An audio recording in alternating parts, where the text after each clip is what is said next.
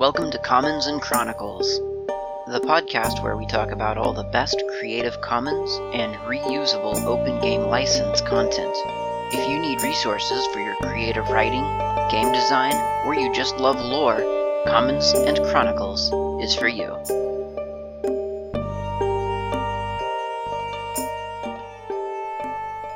Have you ever seen Ralph Bakshi's Wizards, or Fire and Ice? Or have you seen the movie Heavy Metal? Or maybe you've visited Eternia, where Prince Adam becomes He-Man in the times of need to conquer the evil Skeletor. If any of these settings are familiar to you, then you know that there's the common thread through these, that they're fantasy worlds with science fiction technology. I feel like back in, I guess, maybe the 70s, possibly during the 80s, I'm not really sure, I haven't really tracked it, but I feel like there was a point at which there wasn't really a set expectation yet about what fantasy was and what science fiction was, and it was all kind of lumped together, sci-fi fantasy or just speculative fiction, as we sometimes still call it. No one knew what the rules were, and so the authors of this content would play pretty fast and loose with what are now fairly strict genres, and this pops up in the examples I've just mentioned, but in other places too. If you've ever read Jack Vance's Dying Earth, that's a great example. It's set in the far, far future, but reading it generally feels like it's a fantasy novel. We saw it in Frank Herbert's Dune as well, where it's clearly a science fiction universe, and yet there's this central theme of magic, or at least psionics. And I guess in even more popular culture, bringing it really out of the realm of the back aisle of the bookstore where they keep all the science fiction and fantasy paperbacks, there's Star Wars, which borrowing heavily, presumably from Dune, you've got the same kind of situation, except instead of in the far, far future, it's in the far, far past. But there's that strong sense of magic within your very obviously science fiction setting. I don't know how well role-playing games have reflected that sense of freewheeling fantasy sci-fi blend. It doesn't tend to be to be common, I don't think.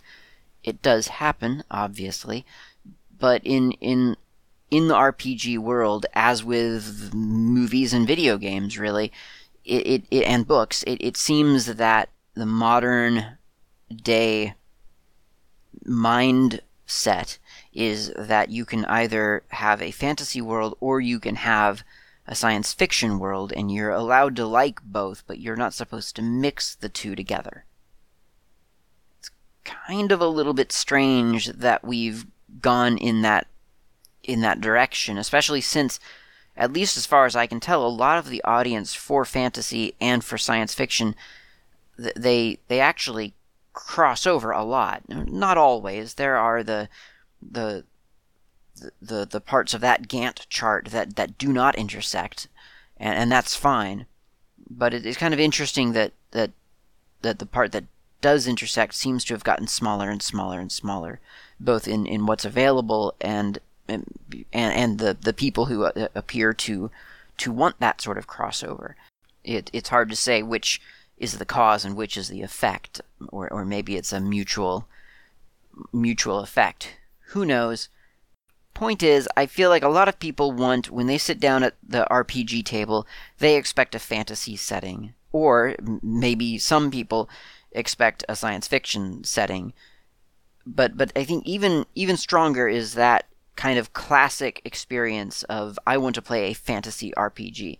And I don't know if that's because we see that on TV and we hear about it from friends, just because Dungeons and Dragons, as a with its primary setting being a fantasy world, maybe that's just what most people who are seeking to get into it, that's the seed that is planted into their head. And so when they go to play the game, that's what they expect. That's what they want. That's what they want to experience, because that's what they've heard about. That's what has intrigued them. You just don't hear that much about science fiction role-playing.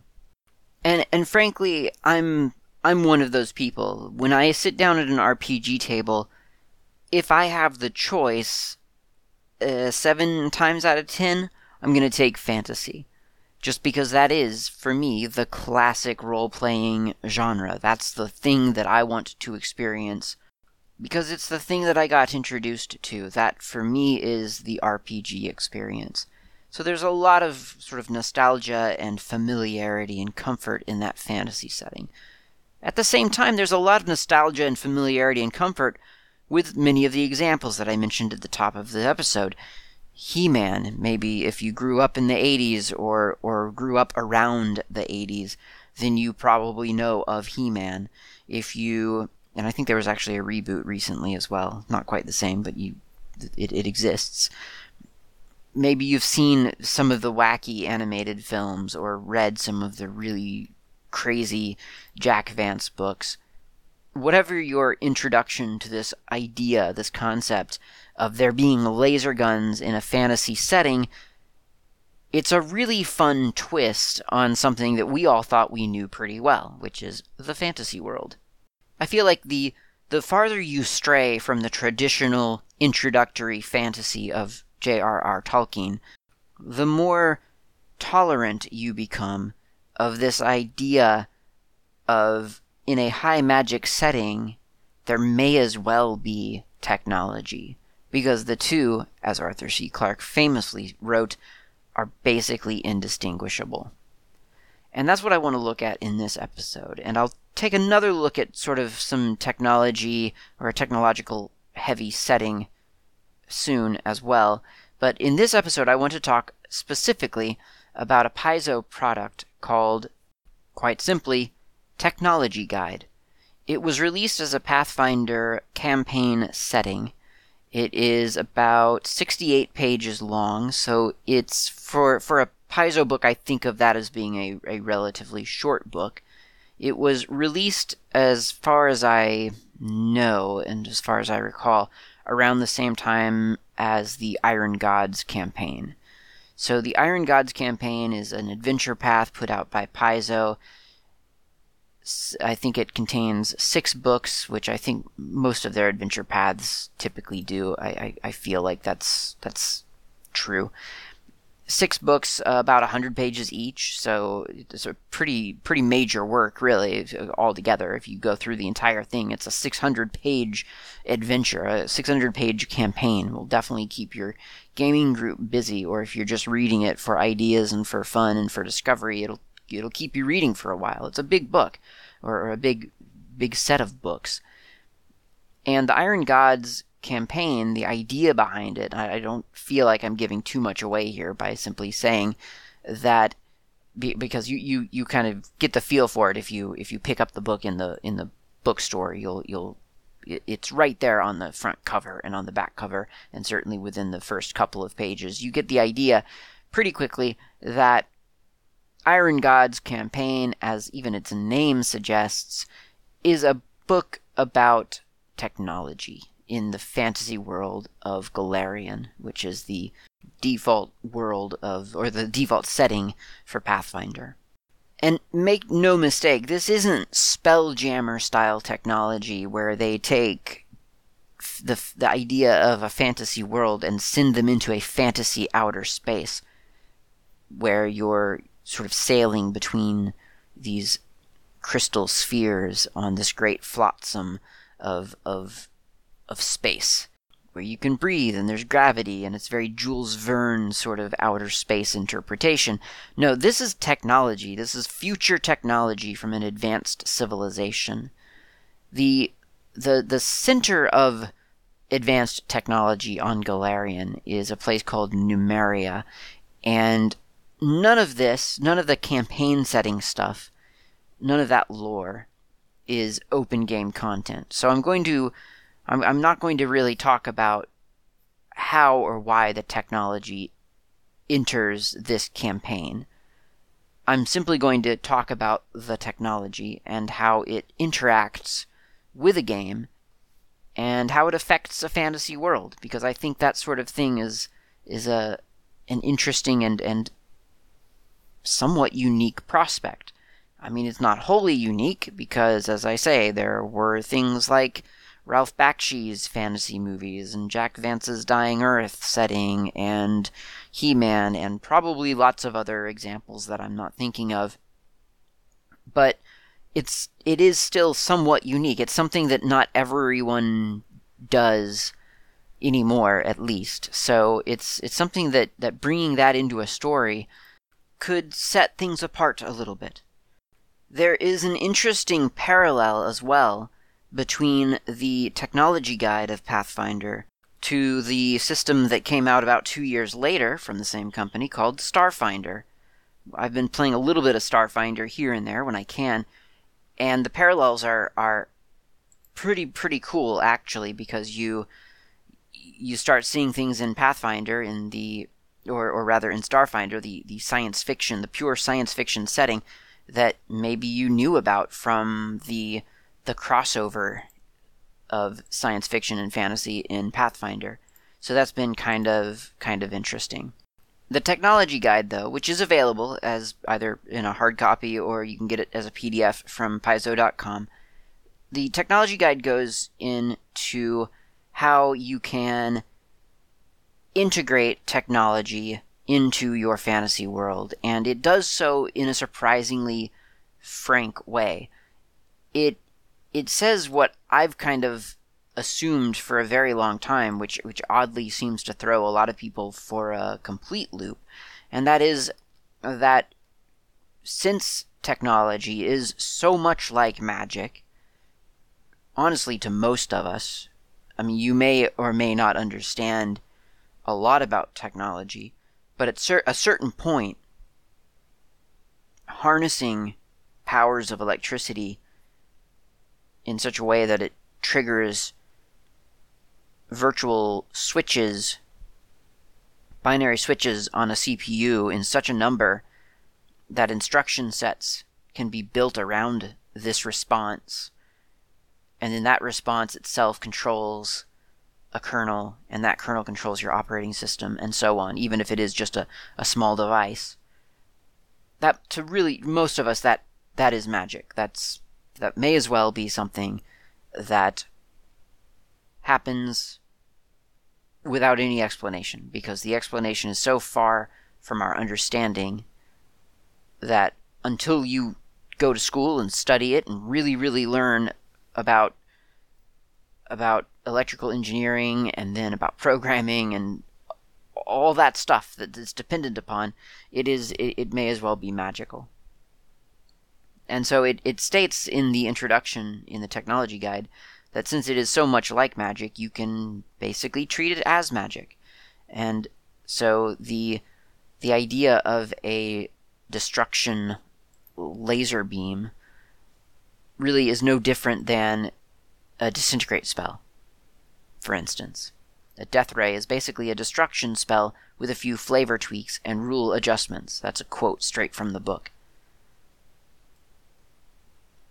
And furthermore, you can skin things one way or the other, such that you can use technology in your campaign without using technology, or you can use magic in your campaign but turn it into technology. For instance, maybe you want some way to hack into a robot and control it yourself.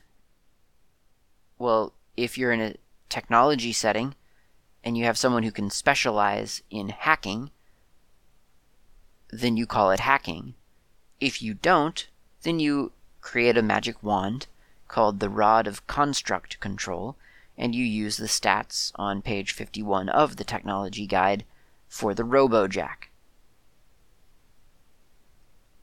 And the examples are endless. Every technological feature introduced in the technology guide could be skinned as pure magic, and several of the existing pure magic systems or items could be reskinned to be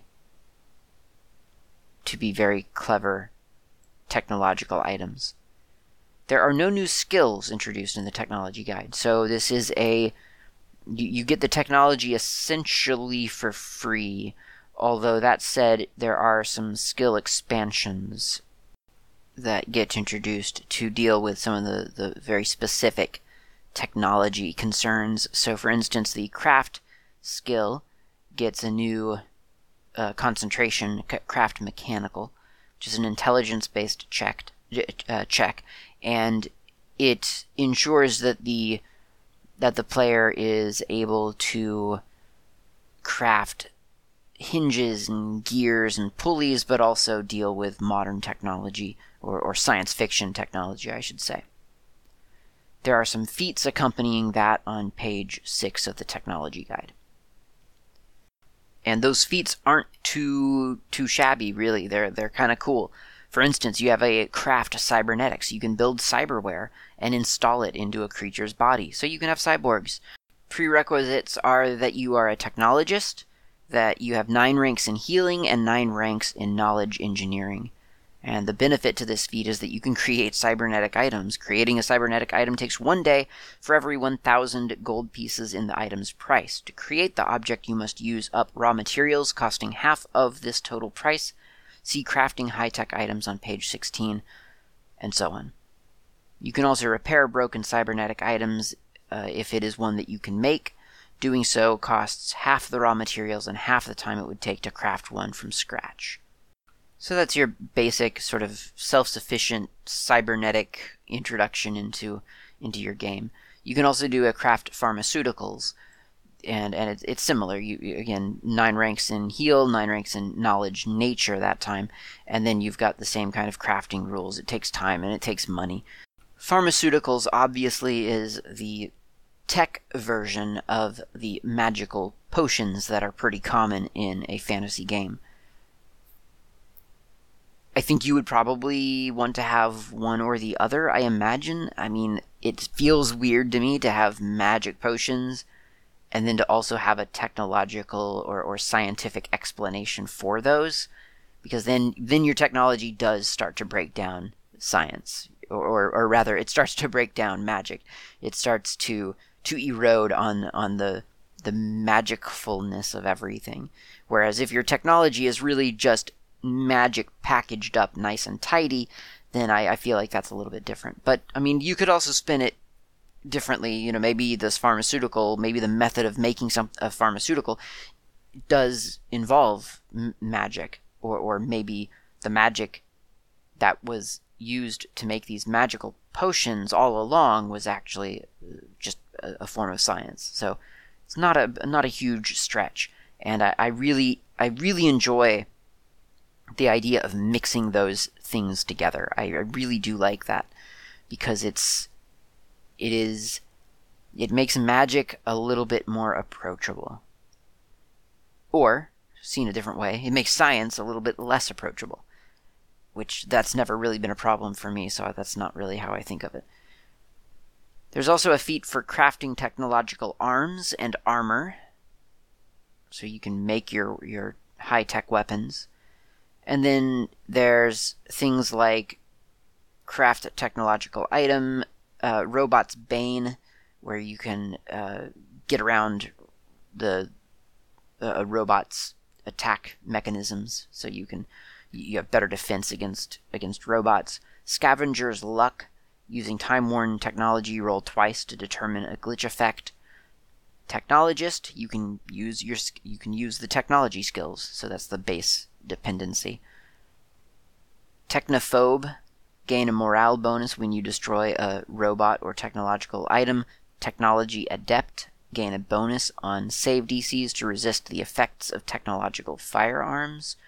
And then finally, Rest Charge, jury rig a depleted battery to hold one last charge.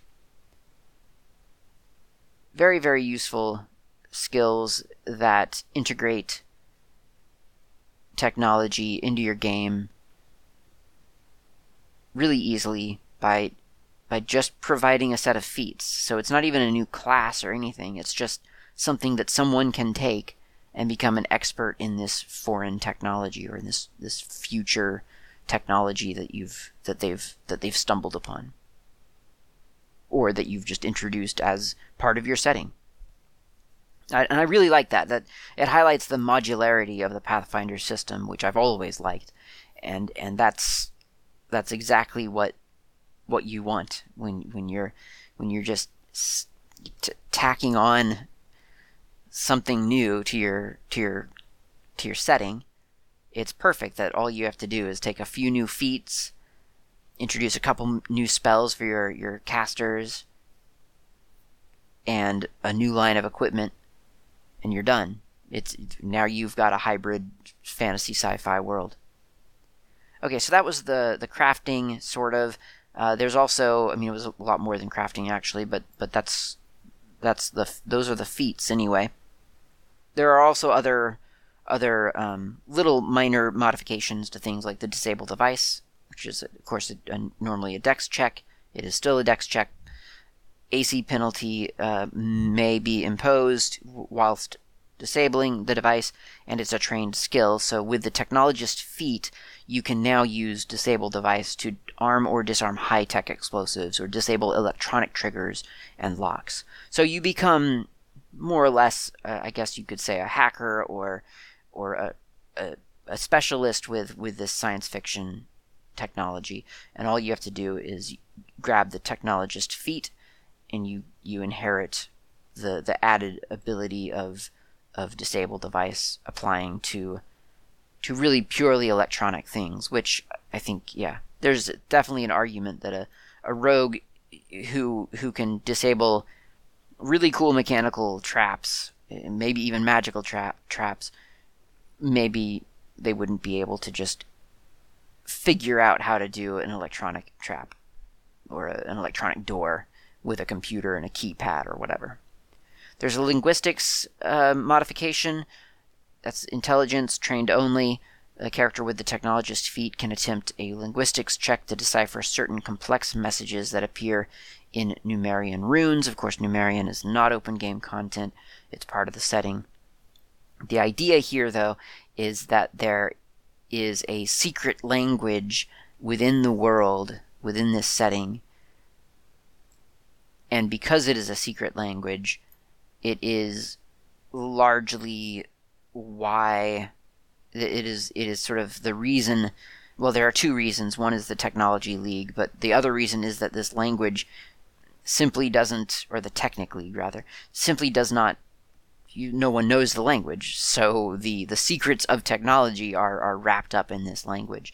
And I think there's quite a lot of, there's an analogy there to the real world, because if I showed you some C++ code and told you that it was really, really easy to create a simple calculator, it may or may not actually work for you unless you had linguistics training as a technologist, and you could read this computer language, and then maybe you would see how easy it actually was. So I like that one because it does assume that there's a little bit of a secret knowledge insofar as it's very, very specialized. Or maybe it is secret. In the Pathfinder world, the assumption is that it is a guarded secret, that they do not spread the knowledge of technology. And there are other books and settings with that premise, definitely. So it's kind of a tried and tested old trope. There are some knowledge check modifications or clarifications in some case. For instance, knowledge arcana cannot be used to identify robots or their abilities and weaknesses, which is not intuitive because a robot is a construct, and that is true. It specifically says robots are constructs, but you still can't use knowledge arcana because presumably the robot is not driven by arcana. It is driven by something else. Knowledge engineering is the most important skill in the technology, on the technology side of things, because you can use that actually to look at robots, to figure out that they are a robot, to figure out weaknesses, and so on. Astronomy is a knowledge geography check, for lack of, knowledge astronomy, I guess. There are some new spells that Pathfinder suggests, which I quite like, because once again, if we're melding technology and magic in many ways, although not in all ways, right? Because the knowledge arcana can't tell you about a robot, even though it can tell you about constructs. But in many ways, they're kind of on the same. They're in the same area as each other. So having spells that are specific to technology, I think, is rather important, because a lot of people, when they think of bringing science fiction technology into a fantasy world, they think of the worst case scenario, or of the modern day scenario, really, of bringing a shotgun back to the fantasy world, which of course Pathfinder already accounts for. They have a gunslinger class that they introduce in, I think, advanced players, maybe, I forget, but they allow gunplay in the fantasy world, so that does exist. But a lot of people can't get their heads around that, and they think, well, if you brought back a shotgun, you dominate. The game's over. And that's because I think that most of us picture everything happening now for some reason. I mean, I don't know why we do that, but I think it is our tendency. We think, well, a fantasy world is like the Middle Ages, right? Okay, so we just assume everything's like the Middle Ages. And then now is now, so we're pretty familiar with that. So we think of taking a gun from now and going back into the Middle Ages of now, and then shooting a knight, and the bullet would certainly go right through the armor and kill the person. But in a fantasy world, which is not Middle Ages of the planet Earth, there's no reason to assume that the quality of the metal of armor would have been as poor in this fantasy world as the quality of metal on the planet Earth in the Middle Ages. There's no reason to assume that at all. Or that the quality of the metal of the bullets would be so far superior to armor that it would not pierce the metal. So I never really understood the dissonance between a fantasy world and modern technology. But this kind of strengthens that. So if you're having a hard time getting your head around how a laser gun could possibly not kill someone immediately, and yet you're okay with the idea of burning hands or acid arrow or all of these other ridiculous spells not killing someone immediately, then I think that these anti-technology spells kind of help assuage some of that uncertainty. So, for instance, there is an anti-tech field, which it's an abjuration spell, and it requires a druid level 6 or a sorcerer and wizard level 7, 10-foot radius. It is a field that suppresses any technological effect. Now, it doesn't end or negate that effect, but it does suppress it for as long as the field is in duration. Another good one is the Destroy Robot spell, which is a transmutation for druids 5 or sorcerers and wizards of level 6. You attempt to destroy any one robot in range. When you cast the spell, your hand crackles with electricity. You must succeed at a ranged touch attack to affect the target. The target takes 12d6 points of damage, plus 1 per caster level, or 3d6 of damage plus 1 point per caster level on a successful saving throw. And that is a fortitude spell saving throw for the robot. So that's a great one. That's an automatic shutdown command, right? Detect radiation. It's always handy in a science fiction setting. There's a kind of power drain. I think it's called discharge, and another abjuration spell, and it's a pretty low level one. Bard 3, Cleric 3, Magus 3, Sorcerer Wizard 3, Witch 3, and it just drains the power of something. It reduces the power from a battery, from a robot or a weapon or whatever you whatever you affect. There's a irradiate spell. So in other words, this is a system to enable magic and technology to fight in the same world and to negate one another as needed. And I think it is needed. It's something that you absolutely have to do in order to level the playing field, I guess, but also just to make it that much more believable, because it is difficult sometimes to imagine a world where people could be running around in wizard robes, shot by a laser gun, and not die immediately. This helps remind people, I think, that in Dungeons & Dragons, that's not how things work. And it's not just the fact that, okay, you've got this magic that can protect you from technology necessarily. I mean, there is armor that I'll touch on pretty soon here. But there's also just the concept, and this for new players especially, I think, and even experienced players, sometimes the reminder and the clarification, just sort of speaking it into being, is important. And that the idea that when you hit someone's AC, it doesn't necessarily mean that arguably it doesn't even mean that you've physically hit them. It simply means that you've just expended, or it can mean, that you've just expended some of their, shall we say, some of their luck. This is arguable, and it's open to interpretation, but that's kind of how I've seen it for a while now. And that is, sometimes when you hit someone's AC, you don't necessarily hit them physically. I mean, maybe you do. Maybe you hit their shield, or maybe you hit their sword, but they glance it off. Or maybe you do hit them. Maybe you favor just these enormous heroes who can take slices and dices and bashes and get back up and keep going. I've always found that concept pretty difficult to imagine. The way I see it is that HP represents the totality of that person's chance to live.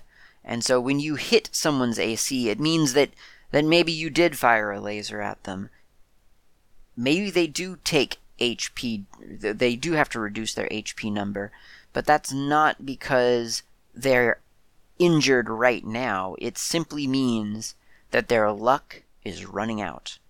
They dodged it that time, so they reduce their HP by 8. You can flavor it or not that they felt the laser singe the hairs on their arm as it passed, but the point is, for me at least, that they now have 8 less of a chance that the next time they get hit, or that they get fired at, they'll be able to dodge it. And at some point, their HP is going to go way down into like the 5s and the 3s and the 0 range. And at that point, if they get hit, it's over for them. Which obviously is a little bit more realistic, right? I mean, if you get hit by any number of things that hit people in the Dungeons and Dragons world, science fiction or not, you go down. So for me, that's what HP often represents in my mind. It's just the probability of when is that final blow actually going to meet its mark. Speaking of all of that, especially AC, there is armor introduced in the technology guide. So there are things like a chameleon suit, for instance. And the chameleon suit, as you might think, is a suit of light woven fiber that covers the wearer from ankle to wrist and includes a hood and a cowl. Its surface consists of millions of tiny scale-like lenses and LED screens. When powered on, a chameleon suit analyzes its environment and changes, or rather generates, digital camouflage. So it's a bunch of screens on a suit that mimic its surroundings and projects the background onto the suit. Not really all that science fiction-y, to be honest. I think that sort of thing could probably be done today.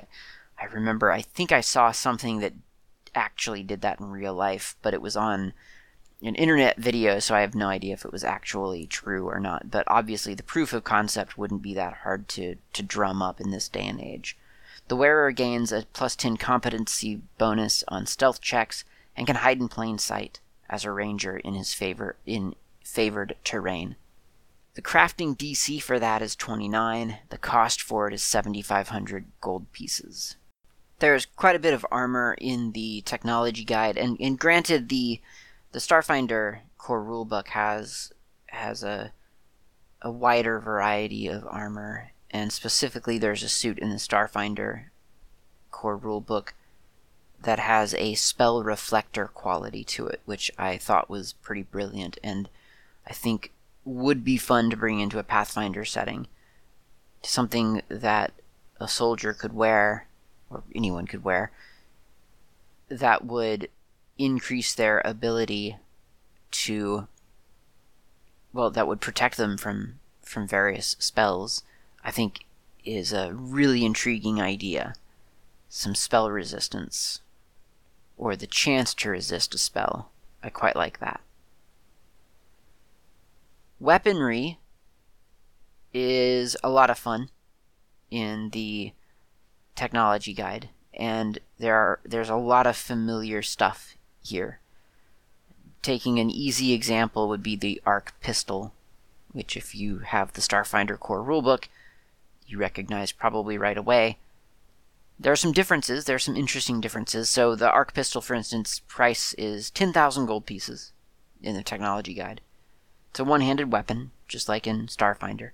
Proficiency exotic firearms. And the damage for a small arc pistol is 1d6 electricity damage. And for a medium-sized arc pistol is 1d8 electricity damage. And that's a unique thing about both the technology guide and the Starfinder guide, is that weapons come in different sizes. There's small and then there's medium. And the reason for that is pretty obvious, I think. I mean, you would assume that a tiny creature like a gnome, or even a halfling, a small creature. I don't suppose a gnome is actually a tiny creature, small creature, would not do well with a large pistol, for instance, so having a small version of that just makes sense. The interesting thing mechanically is that these small versions actually do less damage, which is kind of funny, and I don't feel like it's technologically accurate. If anything, it would be reversed, right? The big old version of technology would do less damage than the smaller, better version, if Moore's Law has anything to say about it. But in this universe, it's not true. The small version is less powerful. It does 1d6 electricity damage. The larger one, the medium-sized version of it, is 1d8. Critical effect is times 2. And then the range is 50 feet, and then there's a capacity of 10 and a usage of 1. Usage is 1 charge, and what that means is that when you fire this thing, you use up 1 charge. It is semi-automatic, and it is basically a touch attack, or I assume a ranged touch attack. And that's kind of interesting too, because obviously in the technology guide, in the fantasy world, you don't have different types of AC. Whereas, I mean, you have AC and then touch AC, but in Starfinder, you've got the different kinds of, you've got the kinetic AC and the energy AC. So you don't have that differentiation in the Pathfinder setting, which makes it kind of interesting to think about how you're going to not get hit by these things, because it all goes off of basically just touch AC or AC, which I guess is why you would want anti-technology, anti-technology magic or armor. So in the Starfinder core rulebook, arc pistol static uses, doesn't fit on the page, uses, it's a 2nd level weapon, and it's a 50-foot range. It uses 2 charges. That's what I was looking for. 2 charges when you fire it. And it holds 20 charges. I'm not sure what the difference there is. I don't know why they increased it that way, because previously, or in the technology guide rather, it was 10 charges and 1 use. So I'm not quite sure what the the mathematical advantage is of just boosting it by 2 each. But anyway, that's what they did. So it's pretty similar from Starfinder to Pathfinder. The arc pistol static simply does 1d6 electric damage, and that's it. It has a special effect of stunning an opponent, and it costs a mere 750 credits. There are more substantial versions of arc pistols. There's the arc pistol Aurora and the arc pistol Storm, which are much higher level weapons, a lot more expensive, and they do things like 3d6 damage and 3d12 damage. And I'm assuming that's really just to deal with higher level play, is probably what that's for, which I doubt the technology guide really had to worry about. More overlap all over the place, really, but one of my favorites is the Zero pistol, or I think in the Starfinder guide, let me switch over to that really quick. I think the Starfinder, it's called Frostbite class Zero pistol, but it's basically the same idea. They don't look the same, like the drawing is actually different, the art is different, but the idea is the same. This is a 10,000 gold piece pistol in the technology guide. It's one-handed. Damage for a medium size is 1d8. Damage for a small is 1d6. Capacity is 10. Usage 1 charge. And again, that just means that when you fire it, you use 1 charge rather than, for instance, 2 or 10. A Zero pistol fires a beam of freezing particles at high velocity, dealing cold damage to anything it strikes. Any creature critically hit by a Zero pistol ray must succeed at a DC 15 Fortitude saving throw or become staggered by the cold for 1 round. So cool. I really like that one. And the comparison there would be the Frostbite class Zero pistol, as I said. It's a small one-handed weapon. Category is cryo. Damage 1d6 cold. Critical, you get the staggered effect. So there are minor differences here and there, but the feel and some of the names are exactly the same. I could go on, but I won't, because there's just so much in the technology guide. And I haven't even really talked about cybertech, or just generic tech gear, or the pharmaceuticals, or all the different kind of tech hazards that your players could come up against. There is just so much. As I said, this is actually a fairly short book for a Paizo product. It's only about 68 pages. But after the initial introduction to the concept of, hey, there's technology in your fantasy world now, here's how to overcome that mental block that you had that disallows that, it's just a book of stuff. It's a gear guide. It is equipment nonstop. So if you are looking to integrate technology into your fantasy world, the technology guide is probably, you want it to be your first stop. And frankly, I don't see why you couldn't get the technology guide no matter what you're playing. If you're not playing Pathfinder and you are playing D&D, get the book, adapt it a little bit for your game. It's worth it, especially if that's what you want. If it's not worth it for the stats, which it may not be, it is worth it for the idea and the skinnability of everything. Because as the introduction itself says, you can take any piece of technology and reskin it as magic, or you can take magic and reskin it as technology, and it's a drop-in modification to a standard setting. So why do I like technology in a fantasy setting so much? Well, as I said, I don't actually always like it. It's not something that I default to. It's just something that sometimes I do happen to like. But I think the effect that it has on players is that it provides the people in your world access to essentially magic, without demystifying magic in any way. There's a common complaint or a common a common thought exercise, maybe, where players and DMs, especially of D&D, think about how magic could possibly exist in even an imaginary world and just not completely break everything. And it's really, really tricky to make magic seem special in a setting where we all know magic happens all the time.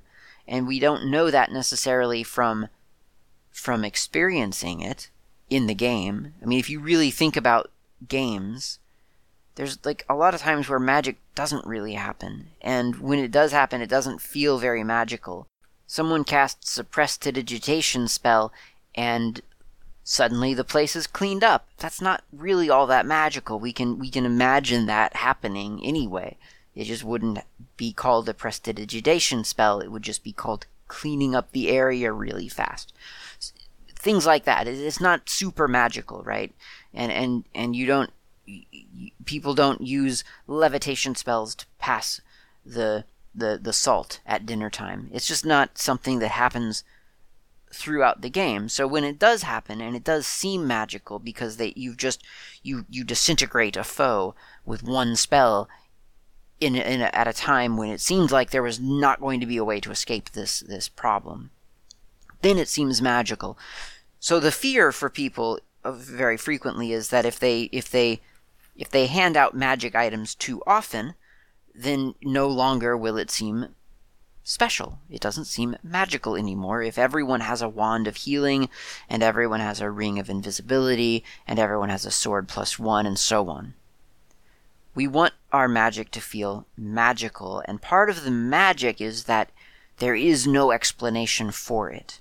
Now, as I've said, that sounds a lot like technology, because for a lot of us, there's no real explanation that has any meaning to us as to why a computer turns on and shows us graphics at some point. That's magic to us, but it doesn't feel magical because we know it's technology, it's very common, it's just not special. But something truly magical feels magical, and I feel like introducing technology into a fantasy setting is one way to provide everyday, quote-unquote, magic without harming and in fact helping to preserve the mystique of actual magical spells. Case in point is this Frostbite Class Zero pistol, as they call it in Starfinder. It's this laser ray gun that you point at something and you fire it and it freezes it. It sends out a cold blast to that person. So you, a non-spell casting person who happened to take this technologist feat, or maybe you just happened to pick up this weapon, you've just fired it at something and you've dealt cold damage, and it delivers the same effect as a frost spell. But the wizard who has specialized in frost magic, in ice magic, can do the same thing from the palm of their hand. And there is a difference there. Even though the end result is basically the same, there is absolutely a difference, and everyone is aware of it. One was manifested out of nothingness, from just the core of this person's being, or from the magical weave that makes up the universe. And the other is dependent upon hardware. And hardware, however magical it may seem sometimes because it works and does things, we all know it's not magic. It's a construct. It's something that someone built. We don't understand how it works. Its effects are mysterious to us. It's not magic. And that little bit of flavor separates magic from technology enough such that technology doesn't actually invade on the preciousness of magic in your setting, and yet it provides the same kind of flavorful power to those who are not magical. It's a great way to have your cake and eat it too. Your players will enjoy it. It's a lot of fun as long as everyone is on board with the idea that you're in a fantasy world with technology. And if they're not into that idea, sit them down for an episode of He-Man. They're quick episodes. They're silly. They're Saturday morning cartoons from the 80s.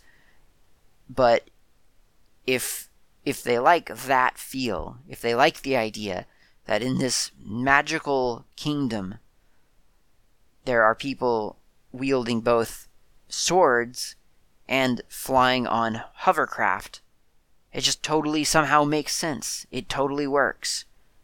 And for some reason, the person with the sword can defeat that person firing a laser at them, and no one ever questions it. It's a great mix of sci-fi and fantasy. It provides for a really unique world. It's a lot of fun. Try it out. I'll put a link to the technology guide in the show notes. And of course, there's also Starfinder itself. There's plenty of material out there for you to glean ideas from and to codify into rules in your actual game. Well worth looking at. Thanks for listening. Talk to you next time.